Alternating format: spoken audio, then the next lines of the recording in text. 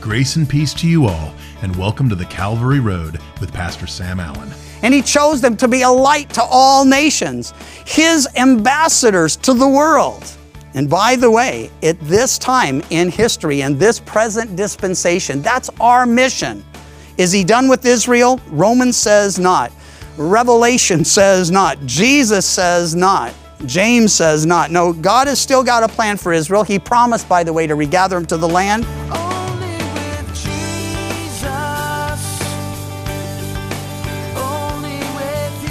Today we have part 2 of Pastor Sam's message, Jesus, the Early Years. We're looking at the events of our Lord's life before He began His earthly ministry and called His disciples.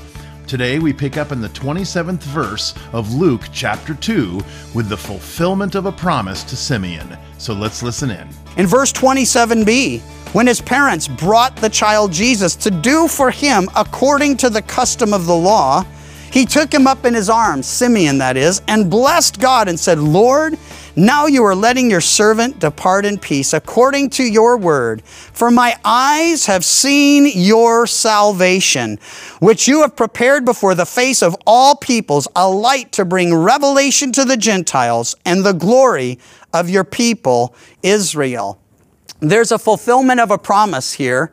It's a promise Jesus makes in the Sermon on the Mount, but it was already true. The promise, blessed are the pure in heart, for they will see God. And here's a man who is pure in heart. He's devout and dedicated to the Lord and the things that the Lord has for him. And the Lord says, you're not going to die till you see my salvation. You're not going to die until you see the Savior. And he has the privilege of dedicating Jesus to the Lord and to the work of the Lord.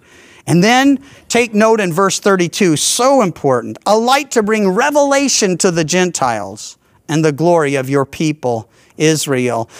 You know, the Jews of the first century, they considered Gentiles to be unclean, uncircumcised dogs. And it's one of those things where that's not the whole story. It'd be like if you were a Gentile and a Jew called you that, you'd have to say, hey, don't spare my feelings. Tell me what you really think. Because they really looked down on the Gentiles. They would never interact or eat with them, break bread. I mean, they wanted nothing to do with them. And here's the irony. From the very beginning, God made it clear that He didn't choose Israel because they were special. They were special because He chose them. And He chose them to be a light to all nations, His ambassadors to the world. And by the way, at this time in history, in this present dispensation, that's our mission. Is He done with Israel? Romans says not. Revelation says not. Jesus says not. James says not. No, God has still got a plan for Israel. He promised, by the way, to regather them to the land. And He's made good on that promise. He promises that later, after they're in the land, He'll open their eyes and they will come back not just to their land, but to Him. But for now, my point in sharing all of this is that we're called to the same mission they were called. And oftentimes the church is guilty of the same sin that derailed them. And that is, we look out at the world that we're supposed to be loving and reaching out to, and we're like, man, I don't know, they might corrupt me. They're dangerous. They're defiled. They're everything we would be had the Lord not cleansed us and begun a transformation of us. Listen to God's words to Abraham. Back in Genesis, He says, in your seed, all the nations of the earth shall be blessed. Now, just to be sure we understand, Paul, when he writes to the church in Galatia, Galatians 3:16, that ought to be easy to remember. Galatians 3:16 says, to Abraham and his seed were the promises made. He does not say, and to seeds as of many, but as of one, and to your seed, who is Christ. What's Paul telling us? That the prophecy to Abraham that would be through his seed, all nations would be blessed, points us to the reality of Jesus, the Savior, the Christ, the Messiah. 1 John tells us Jesus died not just for our sins, but for the sins of the whole world. John in John 3 tells, Jesus tells Nicodemus that for God so loved the world, He gave His only begotten Son, that whoever believes in Him should not perish, but have everlasting life. Well, so far, what do we see? We have the example of Joseph, who no doubt taught Jesus the word. We're going to see that here even more clearly in a moment, who no doubt taught Jesus a trade. We have the example of Joseph and Mary, who yearly came up to the Passover. We'll read that in a moment. Who set an example, lived for the Lord. We have the example of Simeon. And well, now we're going to get yet another. But first, verse 33, Joseph and his mother marveled at those things which were spoken of him. And Simeon blessed them and said to Mary, his mother, behold, this child is destined for the fall and rising of many in Israel, and for a sign which shall be spoken against. Yes, a sword will pierce through your own soul also, that the thoughts of many hearts may be revealed. As Simeon concludes his prophecy, he prophesies the mixed reception our Lord and Savior would receive. You know the scripture. He came unto his own, but his own received him not. But as many as received him, to these he gave power to become the sons of God, even to those who believe in his name. Simeon says, listen, the reception would be mixed. Some would fall and some would rise. Those who reject him will fall. Those who receive him will rise. But he says there'll be a sign which will be spoken of, and a sword will pierce through your own soul also, that the thoughts of many hearts will be revealed. That sign, it is pointing us to the cross. Why? You should know that the Romans perfected crucifixion. Some say they invented it. We're not sure about that, but they did perfect it. But it was such a horrific, such a brutal, such a shameful, such a torturous death. No Roman citizen could be crucified. I mean, they reserved this only for non-citizens, and they reserved it only for the worst of criminals. So what happens? The sign spoken against, the cross that Jesus would bear, the cross where he bled and died for our sins. And you know, it says that they mocked the idea that Jesus would die on the cross for our sins. It just seems so bizarre because only criminals are crucified. Only criminals go to the cross. So it was a sign spoken against. And of course, her soul pierced as she saw her son, this one who was tempted in all ways, yet without sin, hanging on a cross and crying, Father, forgive them. They know not what they do. Well, we move from Simeon to Anna. Anna, we read in verse 36, was a prophetess. That just means she spoke for the Lord. She could say, thus says the Lord. We know a few other things about her. She's the daughter of Phanuel. She's the tribe of Asher. She was of great age, had lived with her husband 7 years from her virginity. This woman was a widow of about 84 years who did not depart from the temple, but served God with fastings and prayers night and day. Here's a wonderful example, ladies, of a godly older woman. She's a widow, but apparently not bitter. She's left alone, no children, but apparently, well, filled with anticipation and joy in the work of the Lord. She spends her days fasting and praying. Says she's a prophetess, but most of her time is spent not talking to people, but talking to God on behalf of people. The fasting, just denying herself physically so she could pray and be in tune spiritually. She's elderly, 84 years. I think we know that's getting up there. And she spends her time in fastings and prayers. And then, coming in that instant, when Simeon is dedicating Jesus and prophesying over Jesus, she comes in and gives thanks to the Lord and spoke of him to all those who looked for redemption in Jerusalem. It's interesting. Some spend their entire lives thinking about what they've lost instead of what's left. Some spend their entire lives thinking about what they can't do instead of what God has enabled them and called them to do. Some do nothing because they can't do what they want to do. But here's a woman who's just fasting and praying, and she joins now those shepherds in that, well, the shepherds were preaching Jesus from day one, literally. And now 40 days into it all, here we have Anna preaching the Messiah has come, the Savior is here, the Lord is in our midst. Well, having performed all these things, we read in verse 39, according to the law of the Lord, they returned to Galilee, to their own city, Nazareth. The child grew and became strong in spirit, filled with wisdom, and the grace of God was upon him. He grew and the grace of God was upon him. Now we get a clearer picture of how he was growing at the end of the chapter. So let's just track into this next section. Verse 41 says, his parents went to Jerusalem every year at the Feast of Passover. How important is that? That means by 12 years old, Jesus had been to 12 Passovers. That's a powerful thing because every year there was this long journey where they worshiped and talked and fellowshiped and they came and they sang specific psalms from the book of Psalms related to God's glory and God's deliverance and the things that had occurred and the promises that were yet to be fulfilled. So every year they take him up. And when he's 12, very important age for the Jewish males. When he was 12, verse 42, they went up to Jerusalem according to the custom of the feast. Now, at 12 years old, a child in the Jewish faith became a man. He was called from this point on a son of the law. And if you think it through, how different things are today and not necessarily at all for the better. In other words, we have childhood, and this is described from age 1 to 11 or 0 to 11. And then we have, in his case, manhood. It begins at age 12. He'll be working alongside dad. He'll continue to study. He'll continue to grow in all the ways we're about to read that he grew. But the point is, they didn't have this gray area of adolescence that starts around 13 and is supposed to end around 19, but for many it's 23 or 33 or 43 or just seems to go on forever. I'm still in school trying to figure it out, or I'm not sure, and I'm not trying to make fun of anybody who's in that situation. I'm just saying, it couldn't have happened then. And there were no malls to hang out in. There were no video games. It wasn't, kids worked.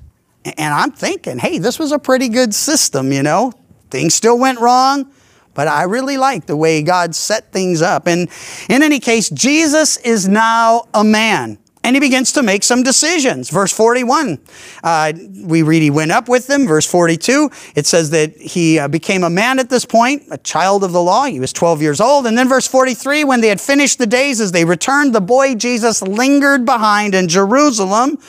And Joseph and his mother did not know it. Supposing him to be in the company, they went a day's journey, sought him among the relatives and acquaintances. So when they did not find him, they returned to Jerusalem seeking him. And after 3 days, they found him in the temple, sitting in the midst of the teachers, listening to them and asking questions. Now, here's what's happening. As they leave, and if you're thinking, how could parents leave behind a 12-year-old and not notice for a whole day? Well, there were hundreds and hundreds of people traveling together, and it would be easy for Mary and the kids and the other gals to be talking and walking and praying and rejoicing in what they just experienced. Be easy to think Jesus is back there with Joseph and the guys. He's a son of the law now. He's going to want to hang with the men. Joseph is thinking, well, he's probably up there with his mom just talking about how wonderful it is to be this stage. But in any case, at some point, they get together and they're like, hey, I thought he was with you. I thought he was with you. And so they're a day out. It takes a day to get back, and then they spend a day looking for him. On that third day, we read that they found him. Where? In the temple, sitting in the midst of the teachers, both listening to them and asking them questions. Now, this is important because this will become Jesus' teaching style. And it's so important if you're raising kids that you realize that just sitting them down and telling them how it is or giving them a little mini lecture from the scripture, that's not the same thing as asking them good questions and listening to their response and then guiding them through the next set of questions. We'll see Jesus teaches his disciples this way. We'll see that though his amazing teaching on the Sermon on the Mount was a lecture to many, some of his best teaching happened in the form of questions and answers in situations with people like Nicodemus, where there's the hey, Nick, you need to be born again. And Nick's, well, how could that happen? And he's like, you're the teacher of Israel and you don't get these things? And he would ask questions and he would give explanations. And the same thing happens as we track with him through his entire ministry. So he's already developing, and that's my point, at 12 years old, a teaching style that's going to be very effective for him. And so if you're tracking dads, you're the priest of your family, Your best opportunity to teach is in the everydayness of the experience. You're at the ball game, your kid, strikes out or gets, put on the bench or whatever happens. That's a teaching time, and it's a time to come and ask a question and to draw the lines back to Scripture and what the Lord might be wanting to say. And you'd be surprised at what children will tell you if you just ask them, hey, what do you think the Lord would do in this situation? Or what do you think the Lord would be saying in this situation? You'd be surprised what your kids tell the Sunday school teachers too. If they say, hey, you guys need prayer? Oh yeah.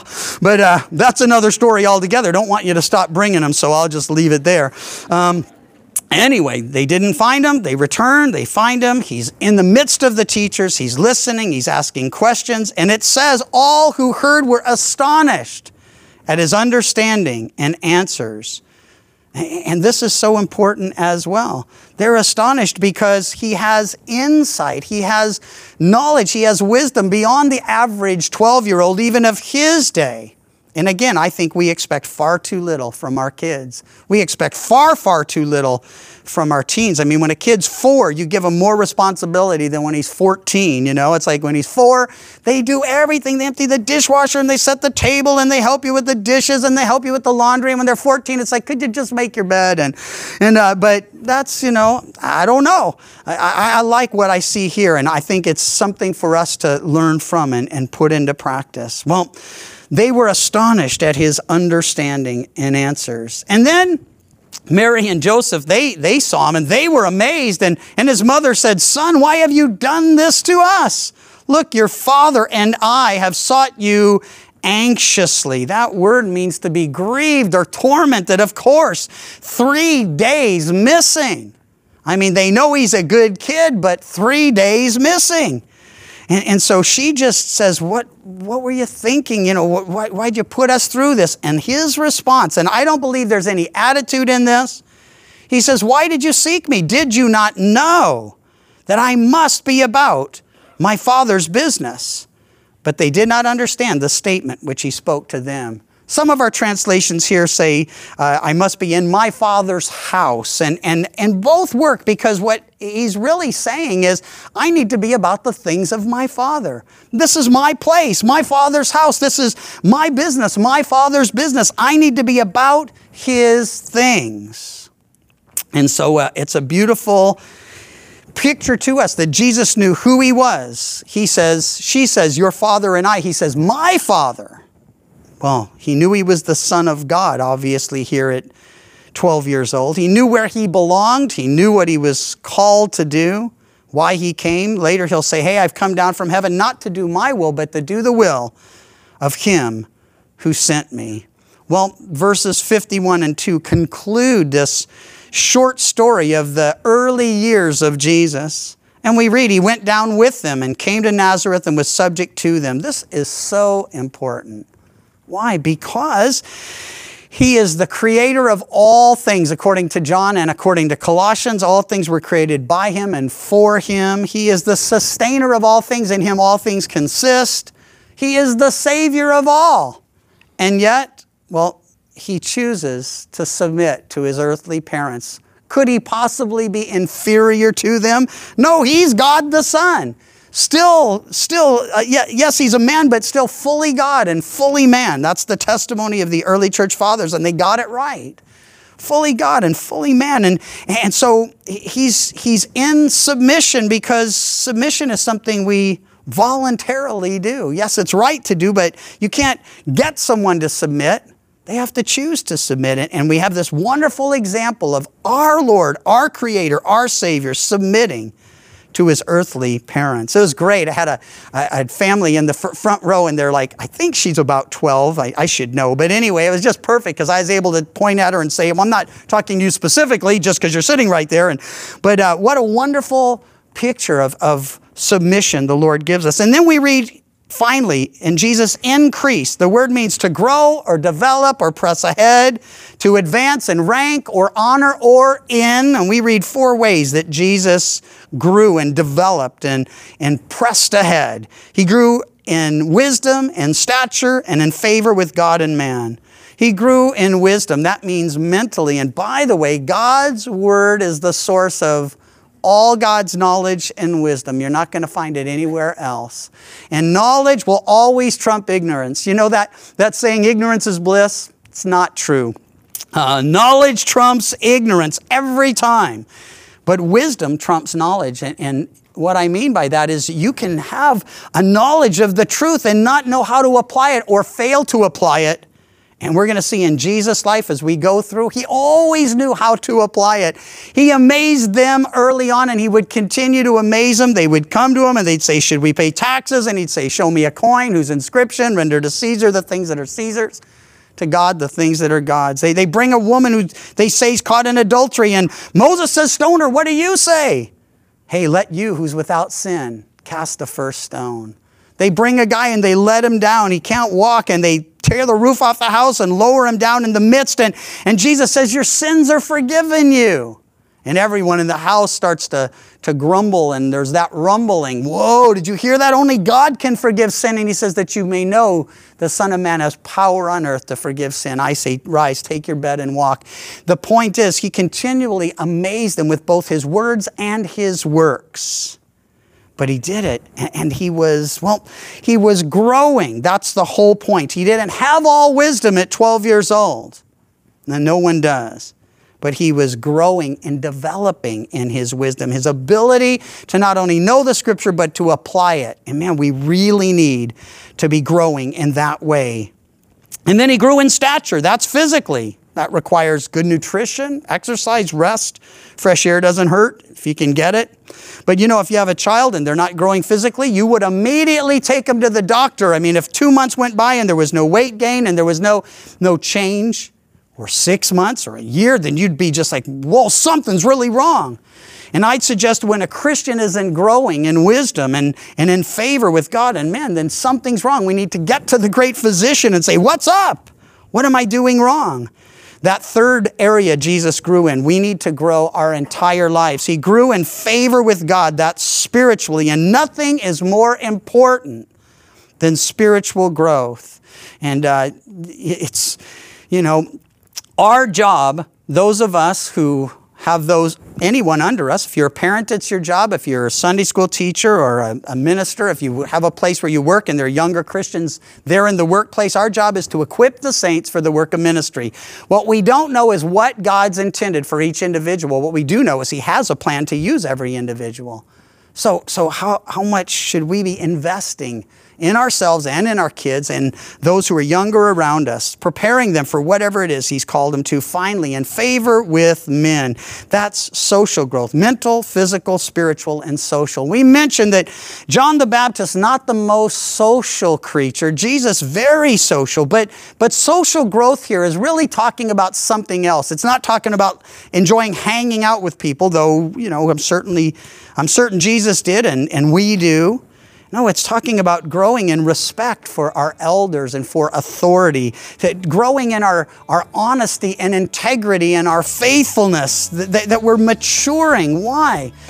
Because you can't hope to raise the next generation with respect for elders and authority if we're not showing respect for elders and authority. We can't tell them what they're supposed to do. They need to first see it in us. Even Jesus understood this. So it says of him, these things Jesus began to do and teach. First we model it, then we teach it. Then we model it, and then we teach it. The principle here is you can't lead where you're not going. You can't give away what you don't possess. You can't help someone else grow unless you're growing. You can't help someone else mature unless you're maturing. So just like Jesus, we need to be increasing in wisdom and stature and favor. As a father of 7 children, I love what Sam says about us expecting too little of our young ones. It tends to be a default position because as many times with bigger expectations come, well, frankly, a lot of conflict and headaches. But we need to remember what we're told in Proverbs 22:6, where it says to train up a child in the way that he should go, and when he is old, he will not depart from it. When we train our children properly, we're not just making our lives as parents go smoother, we're helping bring order to the chaos that can sometimes be in the lives of our children when they become adults.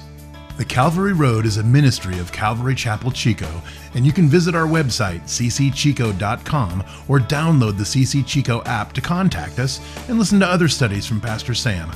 You can also listen to The Calvary Road as a daily podcast by visiting thecalvaryroad.com.